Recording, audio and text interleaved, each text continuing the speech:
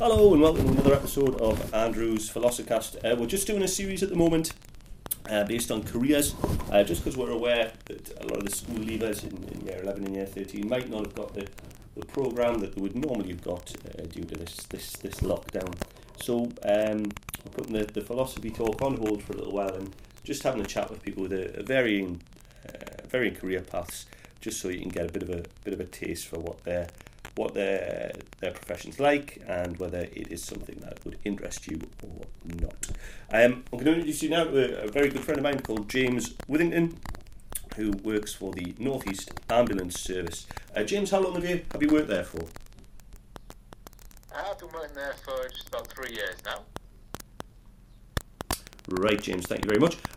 Quick question for you here then. What's your average day like whilst when you're working for the North East Ambulance Service? Well, it's in my role. I'm a call handler, or health advisor is a technical term. But so what I do is I take the 999 and the 111 calls that we receive in the service. So we're not patient facing. We're not actually out there dealing with the general public on the ambulances or anything like that. We're the guys, the first port of call. So if you ever needed our assistance on 999 or 111, you would come to one of us guys. So we work in the control centre, and there's a couple of different control centres across the region, and we cover the entire region from up at Berwick at the borders of Scotland right the way down to the border with North Yorkshire, down sort of Darlington Way, down Richmond Way, that sort of area. So we cover a wide array of the region. For an average day, so your first thing you come in, even before this whole coronavirus pandemic kicked off, the first thing you would do is you would wipe down your workstations, because we don't get our own offices, we don't get our own work space designated. We'll be hot desk, which means you come in and you take whatever desk is free that you can get onto, whichever computer that is available, because obviously we're a 24/7, 365 business. Yeah. You can't have your own Bagsied computer or workstation or your own set of drawers or anything like that. So you just come in, you've thoroughly wiped down the workstation, ready to get going. Log in, and then you got your headset on, and then you log into your phone, and then away you go. And you can be taking any call from the moment you start, really. So I mean, when you say what's your average day, there's probably no such thing as an average day in terms of what you do receive, because anything could come through on the end of that phone line. You know, it could be from someone on a 111 call 1 minute calling about the lost a fill-in, or got an ingrown toenail, and then literally within seconds you're doing CPR with somebody over the phone who's just been in a 6-car pile-up on the A1. It's the variety that you get from throughout the day is kind of pretty huge, but it's also one of the big upsides of the job, or the interesting side of the job, is that there's you just don't know what you're going to get every day. There's no sort of routine calls that you just know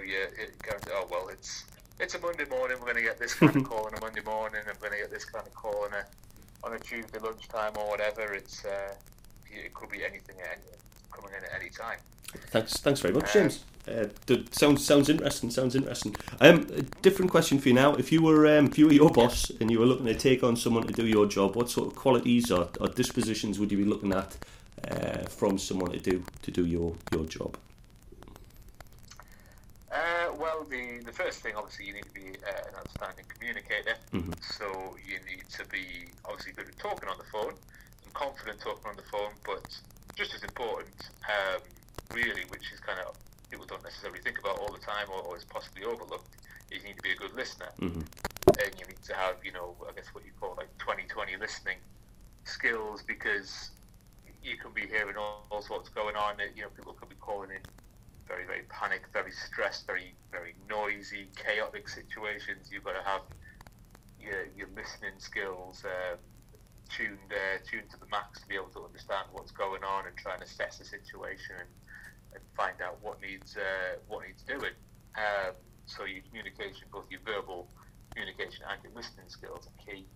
But I think also the biggest thing is you need to be empathetic. Yeah. And you need to be compassionate, because oftentimes people are calling you in their darkest hours. You know, they could be calling with potential deaths of loved ones, or they could be themselves fearing that they're going to be in serious trouble there and needing help, and you've got to be able to deal with that and to respond to that and treat them as compassionately as possible. I think you need to obviously be diligent and hard working, and just always wanting to do your best for the guys on the service users on the other end of the phone. You know. Thanks very much, James. That was very detailed, very interesting. It sort of leads on to our next question here. What aspects of the role that maybe you weren't aware of before you took it do you find sort of stressful or difficult? What are the associated kind of challenges with the job? Challenges?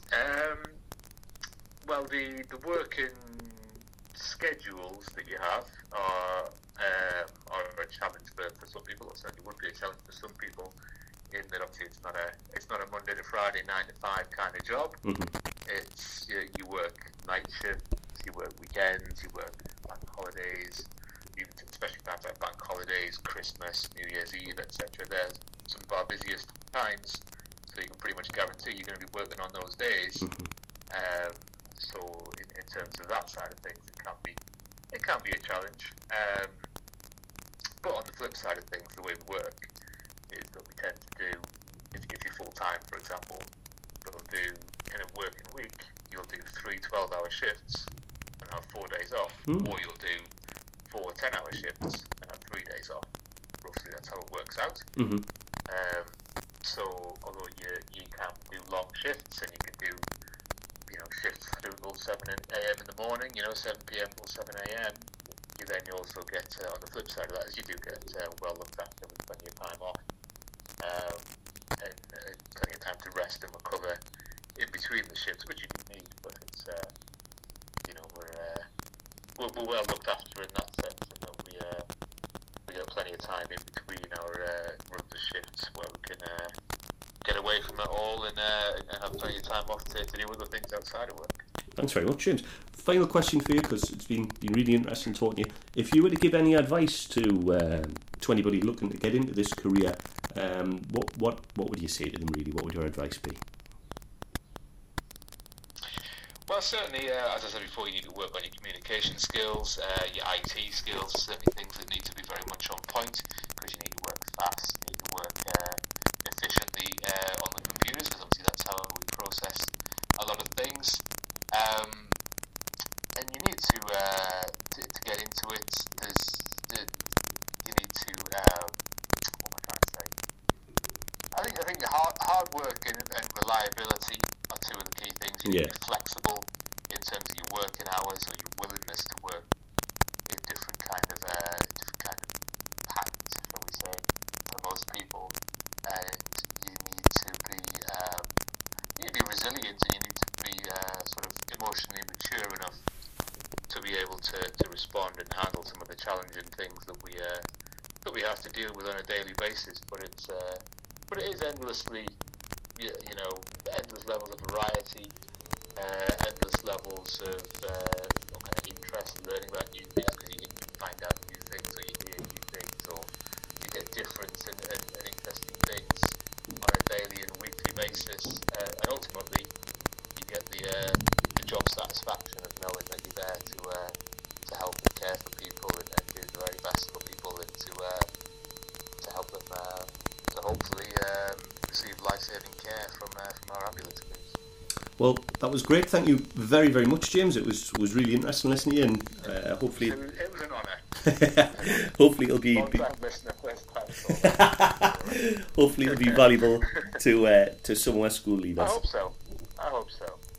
Absolutely, Right. yeah. I mean, obviously I work specifically in the ambulance service, but careers within the NHS, there's a huge variety of careers within the NHS, and even within the ambulance service, whether it's call handlers or paramedics or ambulance drivers, there's a huge array of different things that you could go down and explore. So I'd very much recommend anyone who's of a caring nature and a caring disposition, absolutely look into NHS jobs and research for the future, because it can be a very rewarding and useful career. Okay, well that's great. Thank you very, very much, and hopefully that's been useful to all your listeners. Ta-ta!